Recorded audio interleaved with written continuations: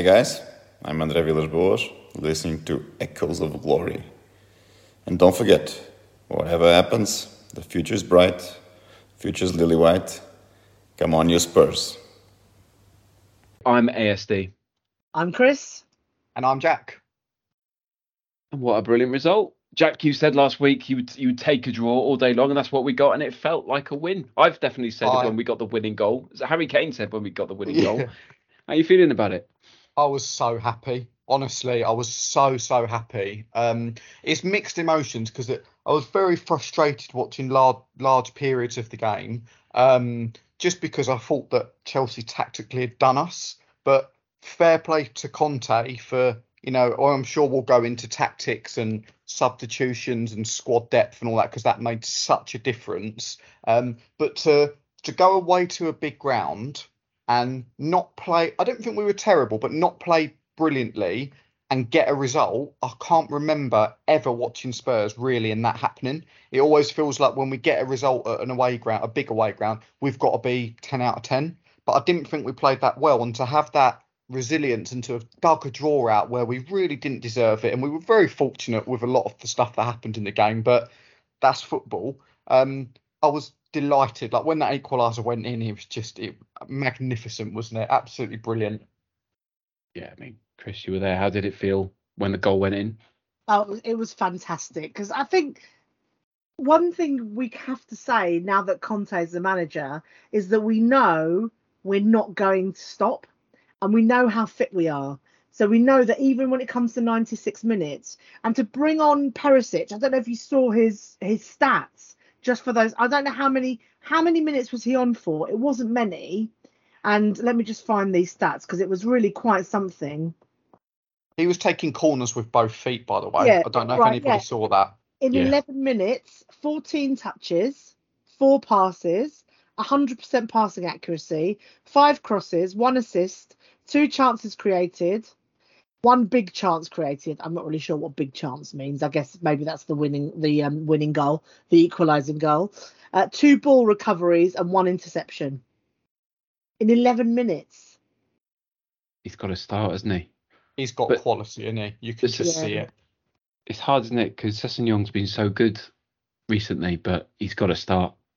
He's got to start. The thing, I think Sessegnon did well. I think Sessegnon and Emerson both did really well against Chelsea. I think that the problems weren't individual. I think tactically, the way Tuchel set Chelsea up with his box midfield was it basically that's how you play against a team that has wing backs, and we really struggled to contain it. Like all of them really, the 2 central midfielders and the 2 wing backs for the first hour of the game were just getting outnumbered 24/7, and I don't think that was because anyone was playing badly. I just think we really struggled with the system.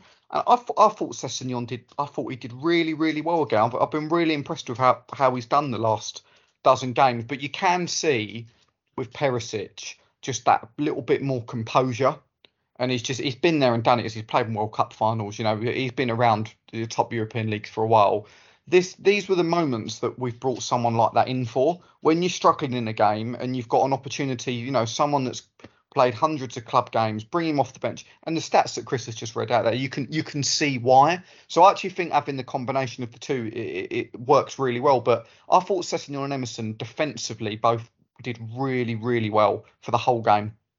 I assume you've all seen the Succession meme. Yeah, it's good, wasn't Which, it? of course, is also excellent because that's exactly the point. Is that's what you want? Is you want the 20-year-old to learn from the 33-year-old and to have that sort of legacy throughout. And Jack, and I think you're right in terms of how they set out. And I think that's something that I think from Conte's perspective, he's going to have to look out for, because everybody around me was complaining. It's like, they're completely doing us. They know. But the thing is that teams are going to figure out how to play against us. That's what everyone was saying. They figured it out. It's like, well, of course they have. Yeah. So we've got to figure out what we're going to do, because we said it last week, we're now someone to look out for. It's not just us that think we're going to win everything. Like everybody thinks, Tottenham might be a problem. It's not. It's Tottenham, lads, necessarily now. And so actually we have to know how we're going to address that. And look, it was absolutely glorious. And you saw the scenes at full time. We were in the lower tier as well.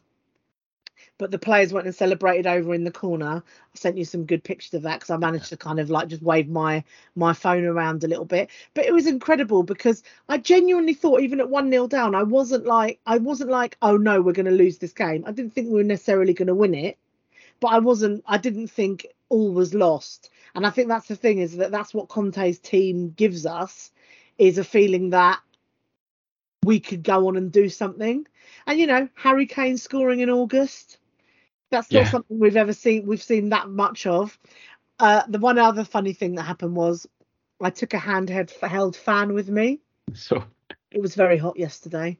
And because we were literally in the 4th row, there's a picture of me like smiling serenely with the fan on my face. And that was after the full-time whistle.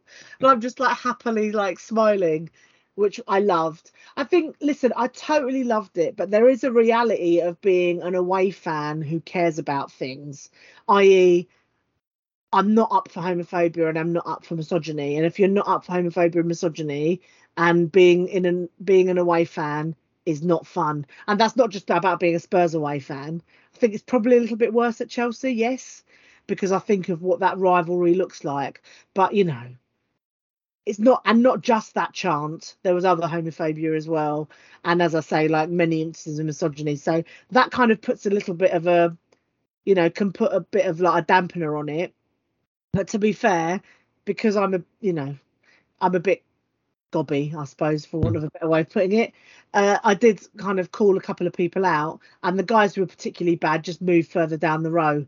And like, I can't solve everything, so as long as I don't have to hear them, that was better. But I think the problem is you do call something out. What's interesting is that everybody turns to me and says, "Oh, come on, love, just a bit of fun. Don't make a big deal out of it," as opposed to saying to, I suppose it is a difference of like saying to someone who's aggressive and potentially either drunk or coked up, that you might have more of an issue if you call them out as well, if you're a man who's about bystander. But it's not fun being the kind of, you know, and it's like, I'm not trying to be a fun sponge, but like actually all of that is a massive fun sponge to me. It's like, I'm just as much of a Spurs fan as you. What makes you be able to create what that culture is any more than me? So, but having said all of that, it is cool, even though you got no idea what's going on up the other end, really. The angles are all wrong. You're completely at the wrong perspective. It is quite something to be able to like almost see the muscle definition on the players' legs, and to be that close to like hear them talking to each other, see what they're doing, you know, all of that. It's like, and there's something kind of, I love that as well. And that's one thing that I do love about away games, is just a slightly different perspective. And do you know what? They were really up for it. I think, you know, Harry Kane called it spicy, and, you know, like, and I don't mind spicy, and I don't mind spicy from a fan perspective, because it might get a bit spicy, but it doesn't have to be homophobic and misogynist.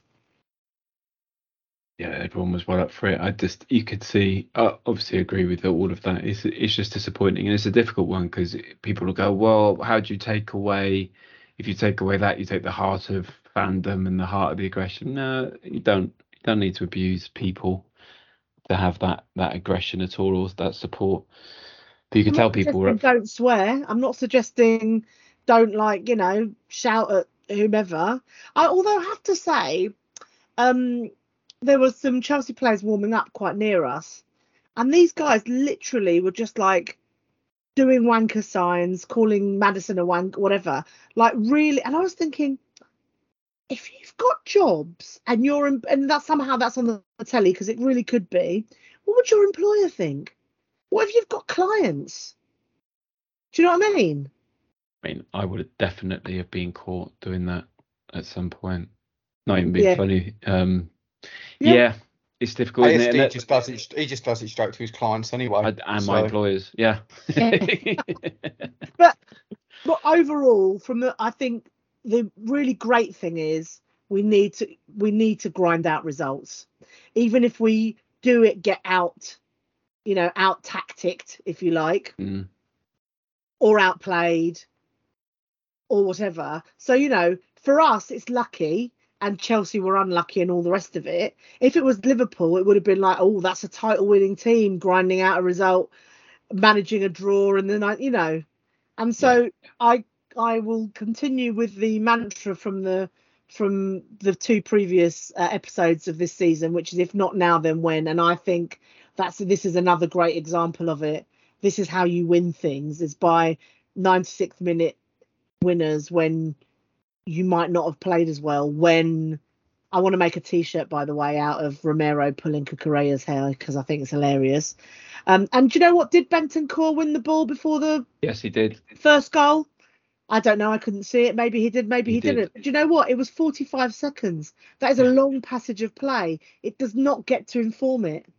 No. And someone said, didn't they, that it was so long before the goal that Roman Abramovich was still in charge when it happened, you know, and which I thought was particularly good. He did get the ball, and what's his face was looking for it. I've got no problem with that. My problem is Richarlison was definitely offside. And I know it may not be in the rules and that, but he was interfering with play. Right. And so that's funny, and the Romero thing is funny. We shouldn't have had either of those goals. So it's just funny when it doesn't happen to us anymore. You know, I was talking to say like how impossible referees' jobs are, because like I disagree with you, ASD, on both. I thought the Bentancur one's a definite foul, and I think Richarlison one keeper can easily see it. And he got the ball. It goes straight through the man first though. He goes around the side. He does scissor him a little bit, but he gets the ball. But that's the job that referees have got, you know. Like we're sitting here not agreeing. It's like it's such a difficult job. But I don't have much sympathy for them, or at all anyway. But on the first goal, because it's so long before the goal actually goes in, so it's like you can't really moan too much. You know, there's about 7 or 8 passes that then lead to the cracking strike from our Viking in the middle of the park, who was unbelievable again, by the way. He started the season absolutely brilliantly. I think the way he's marshalled that midfield, I didn't think Bentancur had his best game, but, you know, he's up against Kante. It's always going to be difficult. But, I just think referees, it's just an absolute impossible job for them. The Richarlison offside, I know. It's the spirit thing for me. Like, if he's not interfering with play, then what's he doing there? Like, if he was onside, would he be taking a touch and hitting it? Yeah, which means the keeper is thinking he could take a touch, which means he is interfering with play, which means he's offside. I don't see how he couldn't be offside. Forget line of sight. He could influence the play there, and because he could influence the play, then he is interfering with play, even if he's not touching it. Do you know? Yeah, and I get what you mean. You know, it's nice to finally it feels like we've finally got the rub of the green in one of those games. It just always feels like, to be fair, doesn't it? Especially against Chelsea, it just always feels like, not even necessarily dodgy decisions, but it just feels like nothing ever goes our way when we play them. And to finally have, you know, got that, to have, I knew we had a bad record against them, but it wasn't until they were reeling off the stats during the game I didn't realise how bad it was. We haven't scored for 4 games against them. Yeah. I didn't even realise that. I was like, quite, you know, it's particularly bad. In all competitions, we have won 1 of our last 38 away games against them. We've drawn 13 and lost 24 games. We've won 1, and that was that 3-1 win. This is why it was mad when people were saying in the week, oh, we're going to go there and batter them. And it's like, we're not. We're absolutely not. Like I said last week, a draw all the way through the game at any point, if you'd have offered me a draw, I would have taken it. There was no point where I would have been, no, we're going to win this. I was just like, I was constantly on edge. It's a horrible, horrible fixture. But I do think that Conte deserves a lot of credit for adapting and going to a 4-4-2. They were almost alternating systems, weren't they? Because we started out with the 3-4-3. He had the 4-4-2 box. Then we both swapped. It was an amazing tactical battle, like watching it. I think that might be one of the highest levels of like tactics that I've seen in a game for a long, long time. Just seeing managers interfere with games. Like normally you see it with personnel, don't you? Someone's not playing particularly well, and you just bring someone on in a like for like. But they both changed it 2-3 times. I thought it was fascinating to watch it. And Richarlison coming on, he was an absolute game changer. I know he maybe didn't have any brilliant moments like with the ball, but what he brought to the game and the space that he freed up for Kane. We didn't see Kane drop deep once in the first hour of the match. Just didn't happen. They dealt with him so well.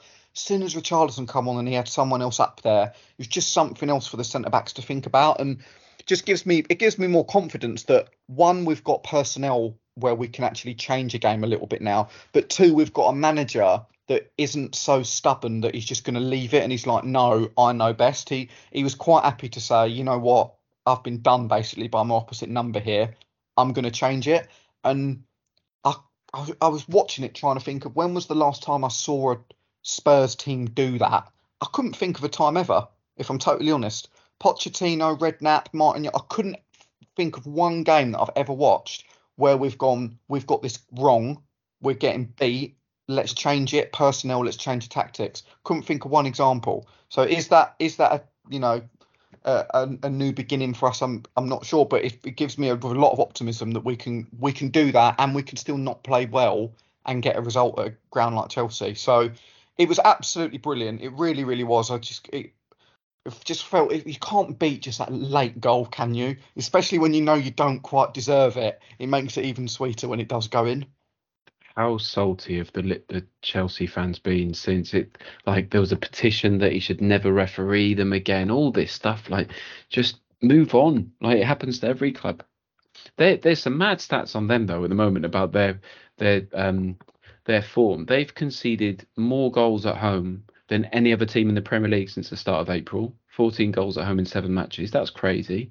And they've conceded in the 90th minute or more in 3 of the last 6 home Premier League games. Like, it's just a weird, and they were always going to perform against us. I was really hoping we'd batter them, but there's just something there, isn't it? I don't understand it, but can we talk about how we didn't get any yellow cards, apart from obviously the manager? Like, how did that happen? Did we not? No. No. That's amazing. They got yellow cards. They got like 2 or 3 because Reece James could have gone because he rugby tackled Son a couple of times. Kurela, whatever you say his name, suddenly just turns a prick as soon as you put that shot on. He stamped on Romero a couple of times. Yeah. Which people have seemed to be ignoring. Kulusevski got taken out by one of them, Havertz, but I think the referee was doing a job of just keeping the game going, which I thought it was good refereeing. And didn't they release a thing before the start of the season where they were going to let a lot more things go in games now this year to try and get it to flow? And it's like that personally, that is the type of London derby I want to see. Do you know? I want to see, you know, full-blooded teams going 100%, tackles flying in. It's a man's game, isn't it? It's a man's game. Oh, mate. What a dinosaur he is. But I do think it's been a good change from the referees. Like, I do think it's made for much better football so far this season. And like I said, I want to see my team in a derby. I want to watch a game and you'd be able to get away with a little bit more, especially in that kind of match. I thought they refed it really well. I don't want the battle of the bridge. Thing the Premier League have done is they have like referee assessors, and they're getting more ex-players to do that rather than referees. Smart. So the referees aren't marking their own homework, and they're getting ex-women because there are enough women players retiring who have played at the top level as well. So actually there's some different perspectives, and I think that can only help with the quality of refereeing. And look, Jack, you're absolutely right. It's like I will never spend time slagging off the referee because it's a difficult job, and frankly every team thinks that the referee is against them. Occasionally, of course, you get a bad performance. Don't get me wrong, I don't want to defend every referee because there are some games where you're like, I don't know what he's looking at, but broadly they do all right. I agree. And it's hard.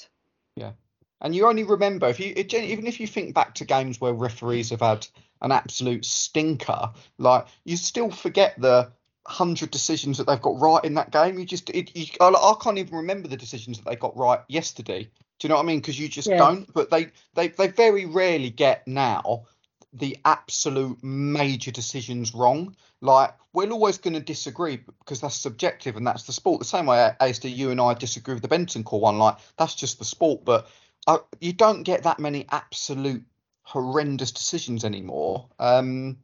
Which is a good thing. Just the standard of everything just seems to have gone up, which is great. But I do think you're right, Chris. Having more people that have played the game, they've been calling for that for years, haven't they? Get people that know the game involved with the referees, and maybe we're starting to see that, actually have a proper impact now.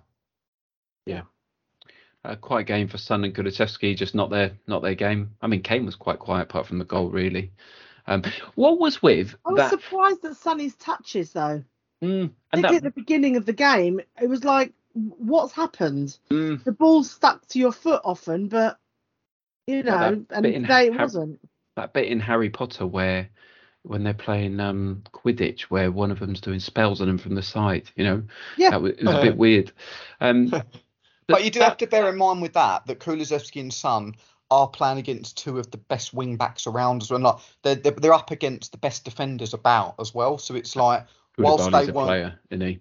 yeah, and like whilst Son wasn't quite on his game, like, and you could say the same for Kane. I just think that tactically Tuchel is one of the best coaches about. Like you watch him in the big games and he always makes the opposition play the type of game that he wants. I do think he's really good at it, and they just got bodies around our front three so quickly. I've never seen a team smother, especially Kulusevski. I feel like they've really done a number on working him out.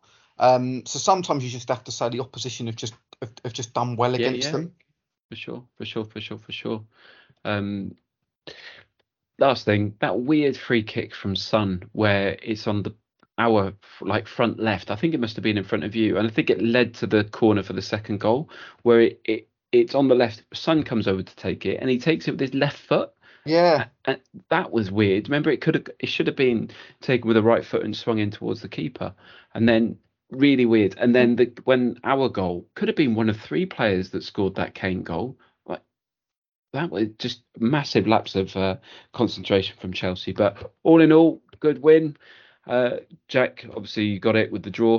Got the prediction right with the draw, so nice work on that. Do we care about the Tuchel Conte stuff at full time? Something nothing. Honestly, I'm surprised they got red cards for that. I really am. Like, it's a bit of a coming to go. Nothing really happened. No. If you actually look at it, it felt like a classic Sunday League post-match handshake after there'd been a bit of beef. So we've all seen it happen where you go to sort of shake hands with the other manager and you don't let go because you want to wind them up a little bit. So there was a bit of a wind up and they got in each other's faces. And I think if you had players squaring up to each other in that same way and sort of pushing and shoving, there would be consequences. So I'm kind of all right with that, there being consequences, because it wasn't the first time either, was it? There was some other to do earlier, wasn't there? I mean, we were far away. When we equalised, there was a bit of it as well, because I think Tuchel thought that Conte was celebrating in his face, and Conte's like, I wasn't. He definitely was. But did you see when Tuchel celebrated the goal and he ran past him? Yeah. And did you see Conte's Instagram? He said, I didn't think if I had, I would have tripped you up. Yeah. But you know what you were saying, Chris, about, this is a Spurs team that don't give in. It's 100% down to the manager. If you've got a manager on the sideline that is, do you know what I mean, willing to start swinging for the opposition manager when we equalise, like, giving up's just not an option with him. Like, so it just doesn't even slip into his mind that you could give up. And it's like the team definitely, from what we've seen the last 6 months, is much more of a reflection of Conte now. There's a piece in The Athletic today that Charlie Eccleshare wrote, which is actually really good. And the headline is Antonio Conte's defiance and spikiness is transferring to his Spurs players. Mm. Defiance and spikiness. And actually, it contains one of my favourite ever sort of phrases. It talks about, when we played Chelsea 3 times in January, it said Spurs have stopped themselves being pushed around by their rivals at the top of that Premier League since that mensis horribilis at the start of the year. I was like, mensis horribilis. It's not a term I was expecting to read. I quite enjoyed that. They're good, those guys, though, the guys at The Athletic. I know it costs to subscribe, but their content is really good. Yeah, they're doing really good stuff, aren't they? It's, for me, like personally, I work in advertising and the internet. It's nice to see just some good quality stuff written with journalistic integrity, and it's there to do the right thing and to call things out. So I really like The Athletic. The editor in chief is a Spurs fan as well, so you can't underestimate that. Take it all day long. We've got Wolves on Saturday, 12:30 kickoff. What I like about 12:30 kickoffs is if you win, it makes your whole weekend good. If you lose, it makes your whole weekend bad. But we've got them at 12:30. Any thoughts on them? Last result was a 0-0 draw with Fulham. so not much to report on there really. They've looked poor, haven't they, so far? Wolves. They haven't. They lost at Leeds on the opening day, didn't they? Yeah, they scored 1 goal. Jimenez is out, isn't he? And he's a massive player for them. He really sort of does lead the line.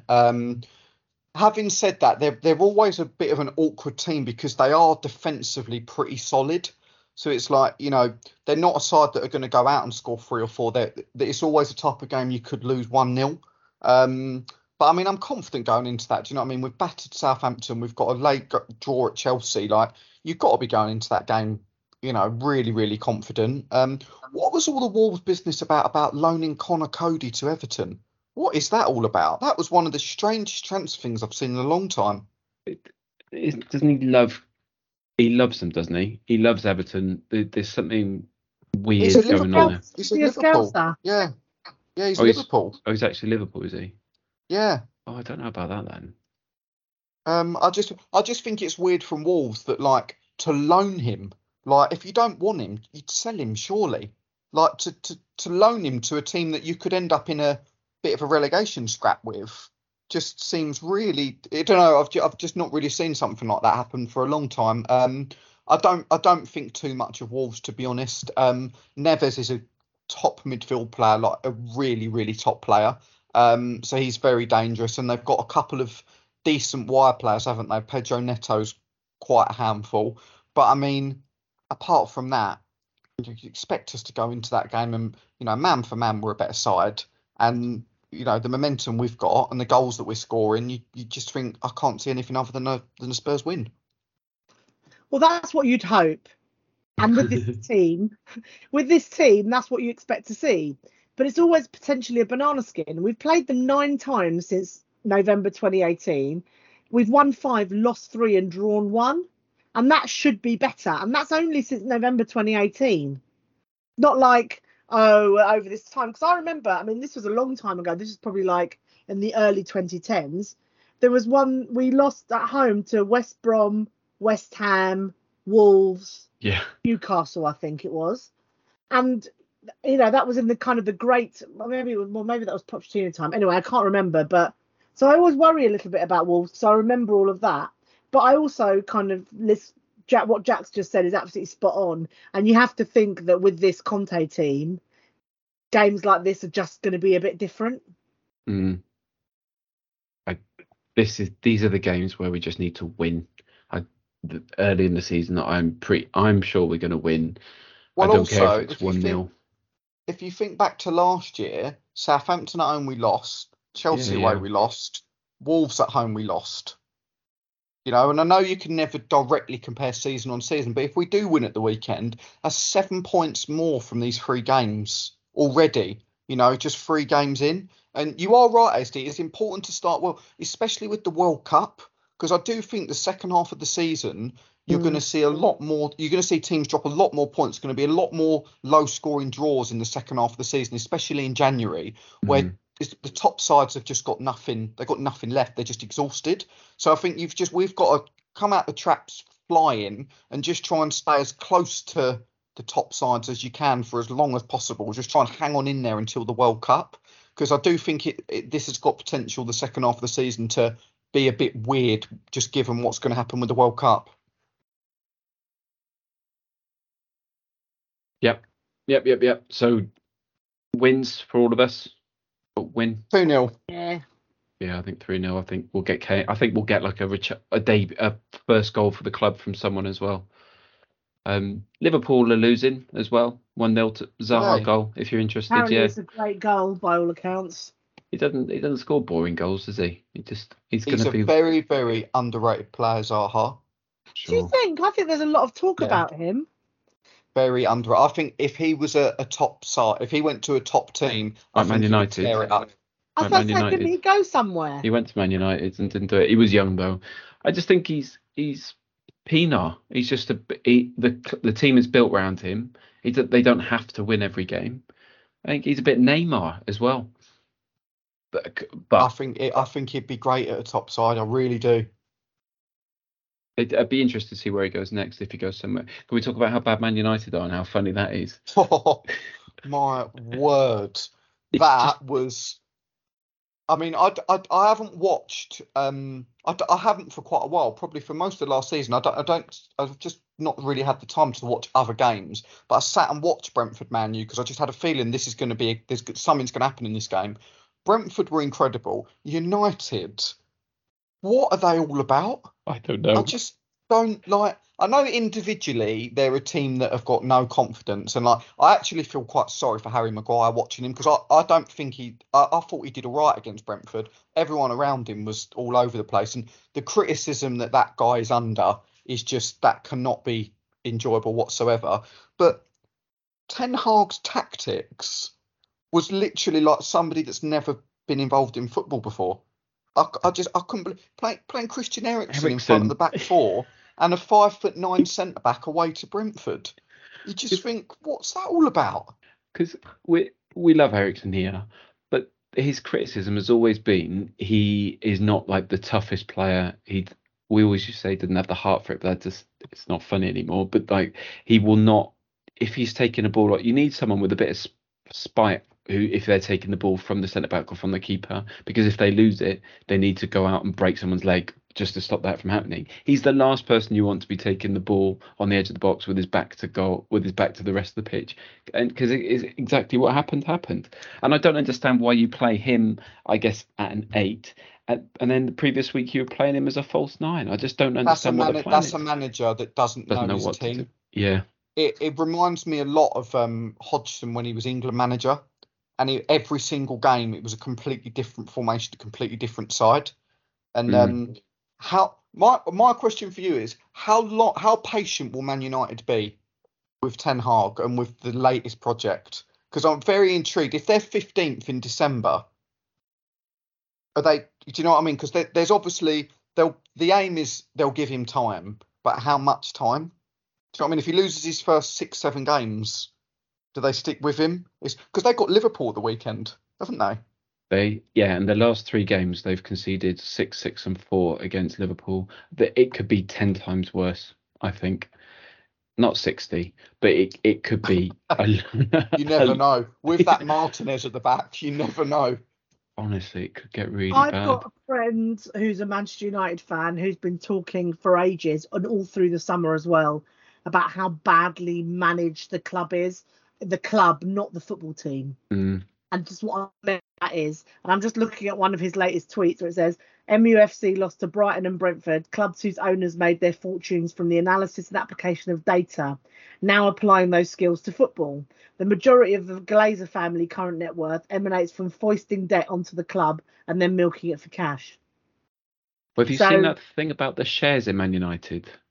So when Man United were listed on the New York Stock Exchange on the 10th of August 2012, they had an opening price of $14. So if you put £1,000 into shares on the 10th of August 2012, now on the 10th anniversary, they're worth £814. You would have lost money in Man United. If you did the same amount in Juventus, it's worth £2,000. You get twice your money back. Formula One, $2,500, or the Atlanta Braves, $1,500. Like they have reduced the value of Man United considerably because that doesn't even take into account inflation as well. So that it is poor. It's poor, and they're respected in the States for what they're doing. They are just sucking money out of that club. But the club is just. Because they've spent money. They spent more money than anyone else apart from City or something else. Like the it's incredible. Yeah, but it's incredible it's exactly that mismanagement though. There's really no strategy. There's no thought around it. That's it. So City and Chelsea have spent more since Sir Alex Ferguson retired than anyone else apart. So City, Chelsea, then Man United, 1.3 billion, then Liverpool, then Arsenal. But they've barely made any from player sales, and their net spend is the highest in the Premier League, and they're just a poor team. But that's because they're a commercial team now. They're there to make money. It's not about winning, as we have been. Really, we are there to be financially secure, and I think we're slowly getting stronger and stronger and stronger. But all my United mates are just saying if they get 8th or 9th, they'll be happy, because I wouldn't have any of them at our club. None of them. I think they'll struggle to get top half. Genuinely. I can't wait. I think we play them on October 19th. I looked it up because I cannot wait to see Son, Kulusevski and Kane have a go at that back four. The thing is as well, you look at United, and I know there's been a lot said about Ronaldo being a problem because you can only play one way.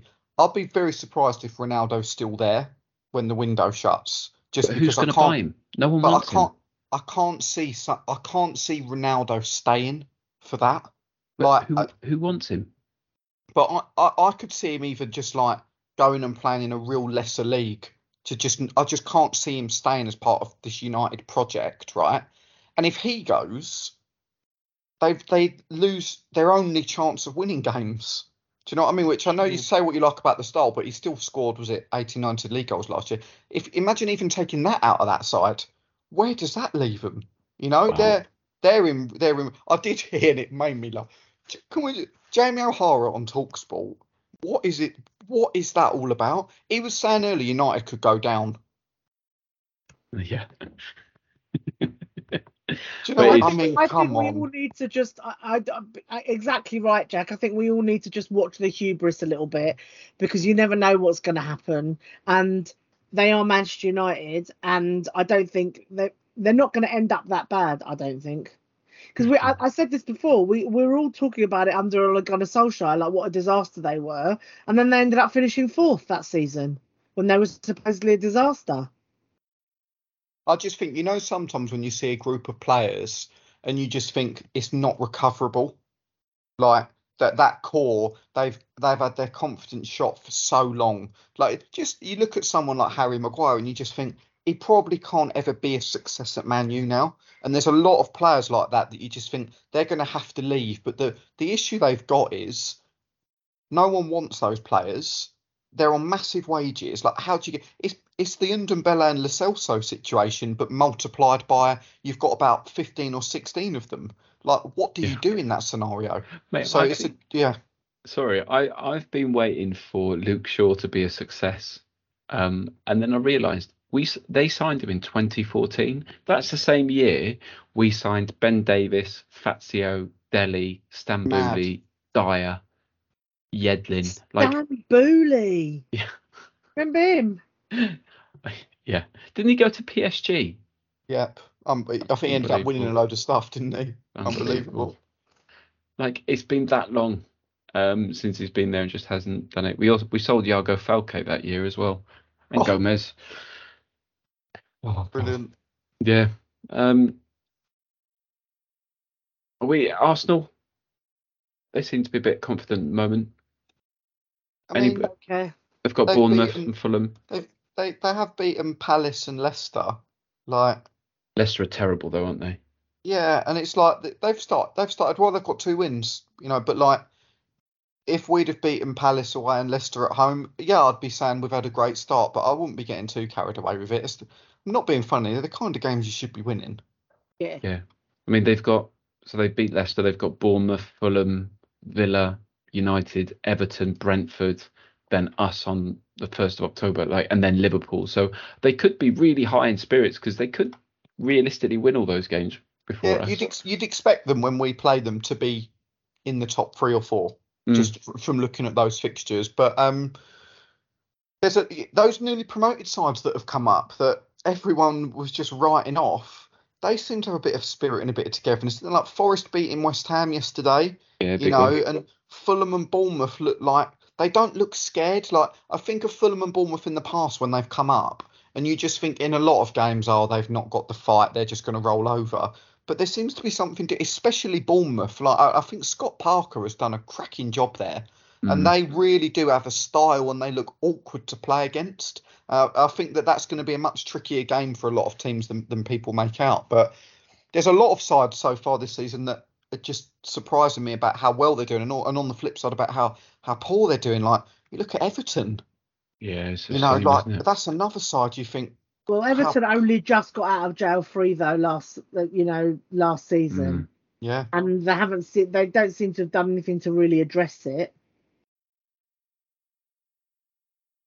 So there you go. Cool. Jack, do you have a Maldini or Romero? I do. It did amuse me when in the agenda you sent round it said Jack Maldini or Romero, and I just thought Jack Maldini sounds like an absolute player, doesn't he? He does. You wouldn't mind him inside. I choose Romero. So I've gone high quality this week for the quiz. So for anybody that hasn't heard this quiz before, firstly, where have you been? But basically, you get a point if you agree with me. So I'll give you 2 players to choose from. If you agree with me, you get the point. Like I said, I've gone high quality. So I've basically done a 4-4-2-ish formation, and I've picked 2 of arguably the best players in the Premier League era that have played in those positions. Okay. So you've not got your Timothy Atuba versus Gilberto this week. Unfortunately, as entertaining as it is, I've gone high end. So we'll start off with the goalkeeper. Both of these 2 are current Premier League players, both Brazil internationals, and it's Alisson or Ederson. So Chris, I'll come to you for this one first. Alisson or Ederson? Alisson, I prefer his hair. Just Alisson, I think he's more complete. Yeah, correct. Alisson is the correct answer there. 1-1. Right. Right backs, Trent Alexander-Arnold or Gary Neville? ASD. I mean, Trent Alexander-Arnold. Chris? And I'd go the same, just athleticism, just generally kind of not being Gary Neville as well. That helps. Of course, it was the correct answer. It's Trent Alexander-Arnold. There are still absolute lunatics out there that would have Gary Neville in a Premier League all-time side. Did you see his breakdown yesterday, where he had a bit of a go at Jamie Redknapp about? But I just thought it wasn't a good look on him yesterday. He's a bit emotional. I love him as a pundit, but when United are on, he's a fan. Yeah. Isn't it? And it's like he can't help it. It's his club. He loves it. But you just see how drained he looks when he's on for a United game as well. It's just, it's not a great look for him. Chris, he came up just as an aside. He came up in my TikTok. Went on holiday with his family, and it's basically him with the selfie stick, making TikToks, and his daughter just spending the whole time going, "Dad, you're so embarrassing," but in a way where you're totally on her side. Yeah. You know, there's a problem when Phil Neville's the cool uncle. You know there's an issue. Chris, Virgil van Dijk or Rio Ferdinand? Oh, that's a good one. I kind of feel like a lot of people would say Van Dijk because they talk about him being the complete sort of defender and how much he's transformed Liverpool. But I don't think you can underestimate what Rio Ferdinand did going from Leeds to Manchester United and how he transformed that team and what that team went and did in the Premier League, much more actually than the current Liverpool team have. So I didn't know what my answer was going to be, but I've just talked myself into Rio Ferdinand. I was going to be Rio because he's just the longevity. I'm going to go Rio. I have to go Rio. Yeah, you're both correct. It is Rio. Yeah. Rolls Royce of the centre half. I still think just on an individual level, I think Rio's a better player than Van Dijk. I just do. I just don't. Van Dijk's probably the best around at the minute, but Rio was that level for such a long period in a team that just dominated everything. Can we also say that?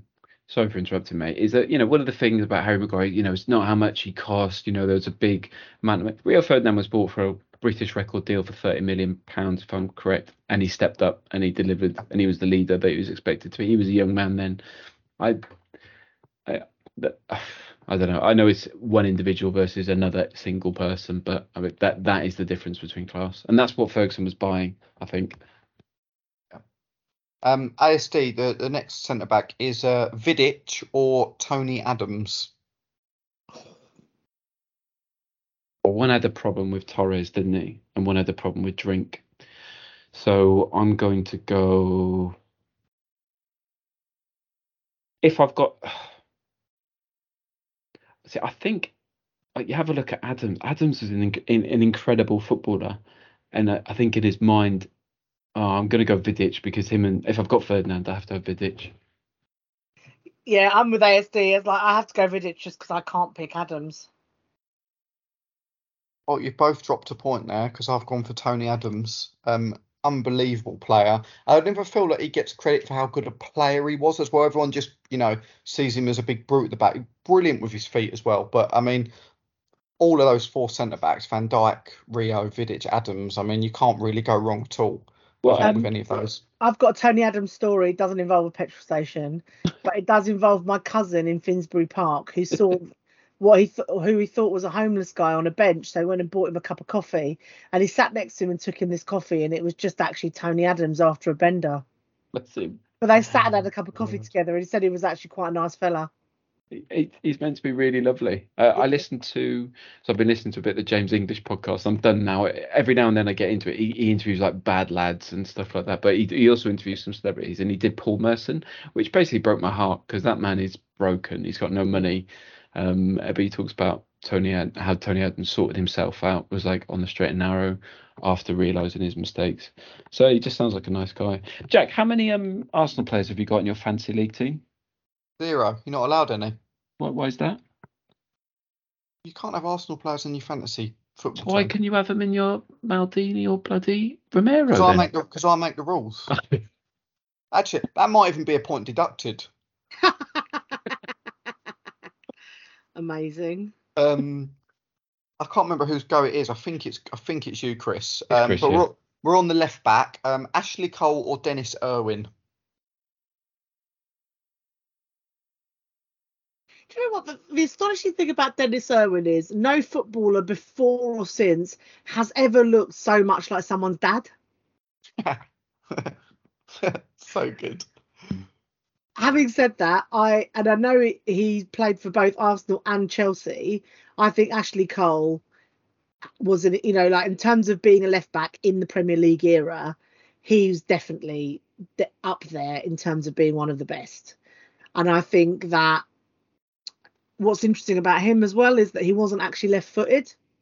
He worked on his left foot because he knew that actually that was probably going to get him, build his career better.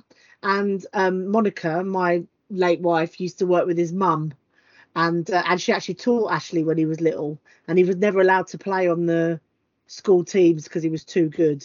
And he was obviously already playing for Arsenal and stuff. So there's enough like Ashley Cole kind of stories in my head for me to pick Ashley Cole, and I know that goes against the fact that I also had a Tony Adams story and I wouldn't have picked Tony Adams, but go figure, there's no consistency in this, is there? Ashley Cole. There's no logic. Yeah. I remember it was on like FHM, and it was a picture of Cheryl Cole, Tweedy, whatever her name is, and it just had the headline, "Would you cheat on this woman?" And it's always stuck with me because the idea of if cheating is on a scale of how attractive the person is, ridiculous. But I hate cheating, so I'm going Irwin. Jack. You'd be correct, ASD. I've gone for Dennis Irwin. I think that guy was an incredible right-footed left back, good from free kicks, could score from set pieces, great defensively. Played every single game, never suspended, never injured. A brilliant player, like a key player in like that dominant 90s United team. He was incredible. Ashley Cole is probably the best one-on-one fullback maybe there's ever been in football. But I think Dennis Irwin's all-round game slightly edged it for me. Let's move on to midfield. So right-hand side of midfield, ASD, we've got Ronaldo, Cristiano Ronaldo, or David Beckham. I mean, forgetting, the fact you can't say no to Ronaldo, D-Beck is like one of my favourite players of all time. Yeah, he's a beautiful man. 100%. And I know from a right midfield perspective, obviously I wouldn't pick Ronaldo, but how could you not pick Beckham? It's Beckham. 100%. I've gone with Ronaldo. I'm sorry, both of you. I'm happy not to take a point on that because you're so wrong. With Ronaldo. Arguably the greatest player that's ever played the Premier League. Let's move on to central midfield. We've got the age-old debate: Lampard or Gerrard. Chris. Gerrard. More complete player, and also not Frank Lampard. We both dropped points. I've gone Frank Lampard on that one. Goals. You're dropping so many points of respect here. It's unbelievable. Goals. Yeah. I'd have Frank Lampard every day of the week over Stevie G. Frank. Absolutely not. ASD, Roy Keane or Patrick Vieira? Vieira. Keane's just a bully, and I think Vieira actually was a better footballer. I'll go with that. All I'm doing is agreeing with ASD, but I think he's right. You're both wrong again. Roy Keane is the correct answer. This next one's the interesting one, Chris. You're first with this one, which is Paul Scholes or Kevin De Bruyne. Paul Scholes, 100% Paul Scholes. I just think about Paul Scholes. I think about that volley from a corner, what his ability, like just the stuff he used to do with the football. It's incredible. It didn't matter that he couldn't tackle. What a player Paul Scholes was. And I think it's got to be Paul. I don't think De Bruyne's there. Maybe De Bruyne will get there, but he's not there yet. Scholes. Yeah, I mean, that coming out of retirement to play for Man United to get the winner was it against City? Although that was years ago and all that. But, and he makes you feel like anyone can play. He's just a little ginger fella. But for the sake of it, I would bet all my money that Jack's got Scholes, but for me, De Bruyne does magical things with the football. But he's never done it on the international stage. But I guess Scholes wasn't brilliant. I'm going De Bruyne.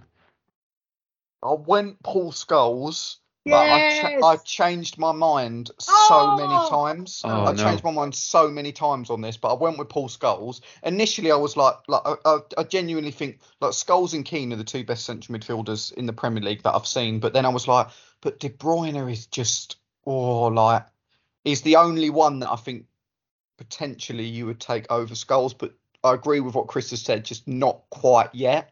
Maybe in a couple of seasons' time. But it was a close one. ASD. Jack, can I just check? Can we draw? 4-4. 4-4. Yeah, it's a Spurs classic. I thought I'd made two mistakes. But can I also say, never mind. ASD, we're on to the strikers now. Thierry Henry or Harry Kane? Harry Kane. Harry Kane. Yep, you're both correct. That was definitely one with my heart, not my head. And then Chris, Wayne Rooney or Alan Shearer? Rooney.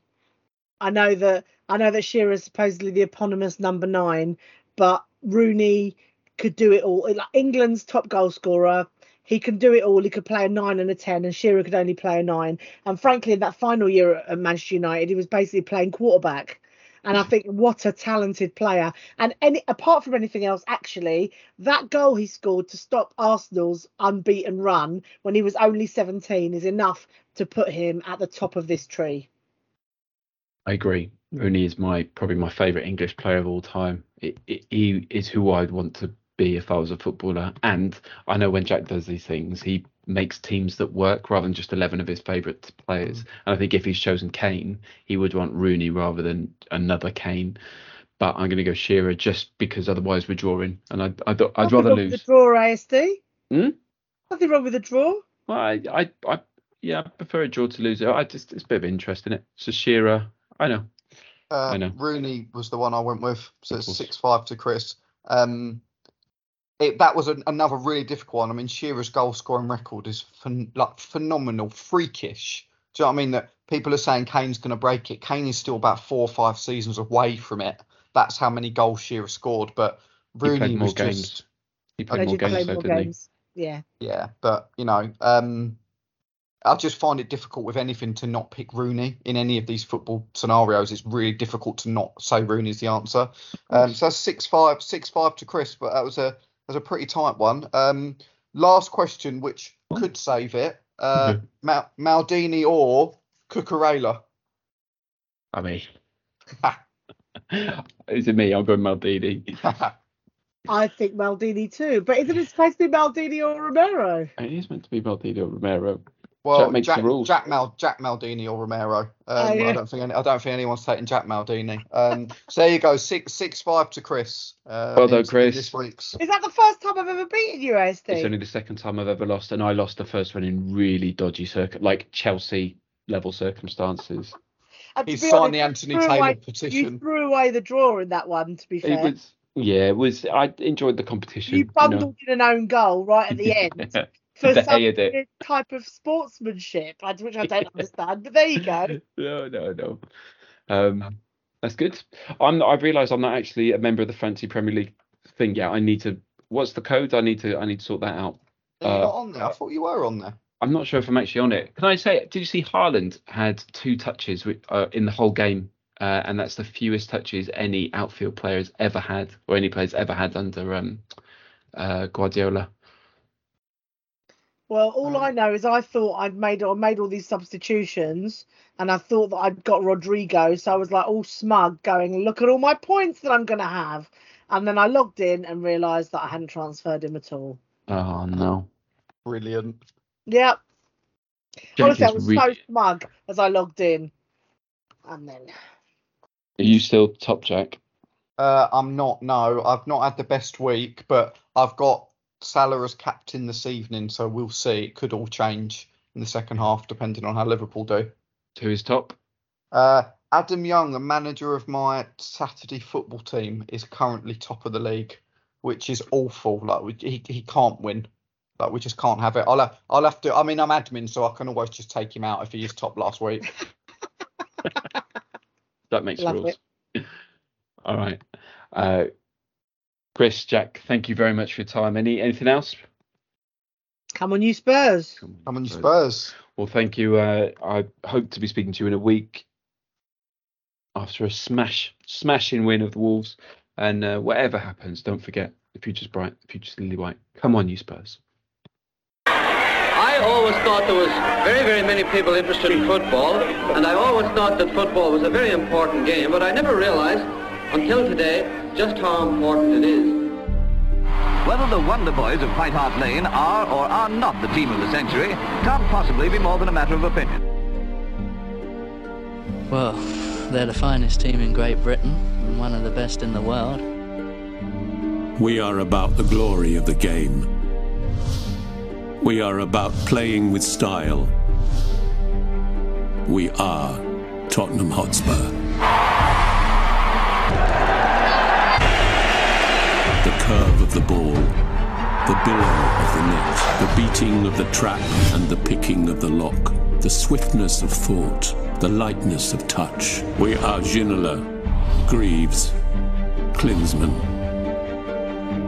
We are the collective gasp, the intake of breath, the flick, the trick, the 30-yard free kick.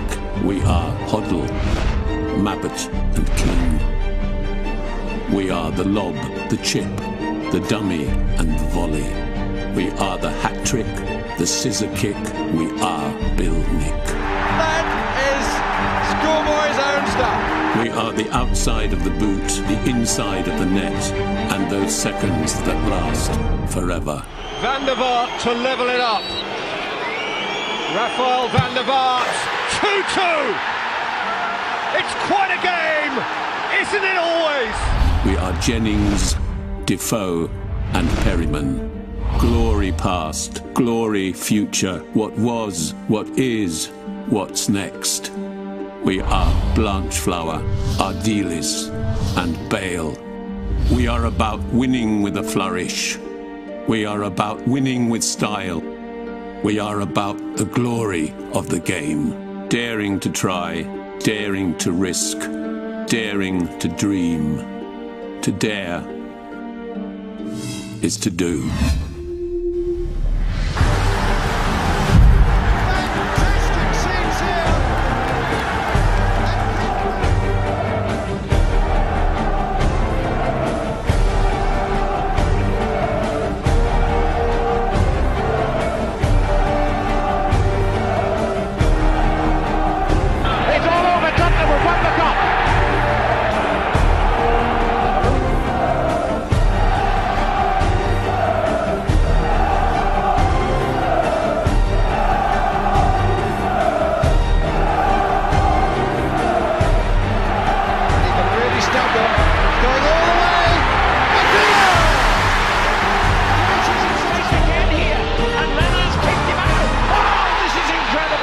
This is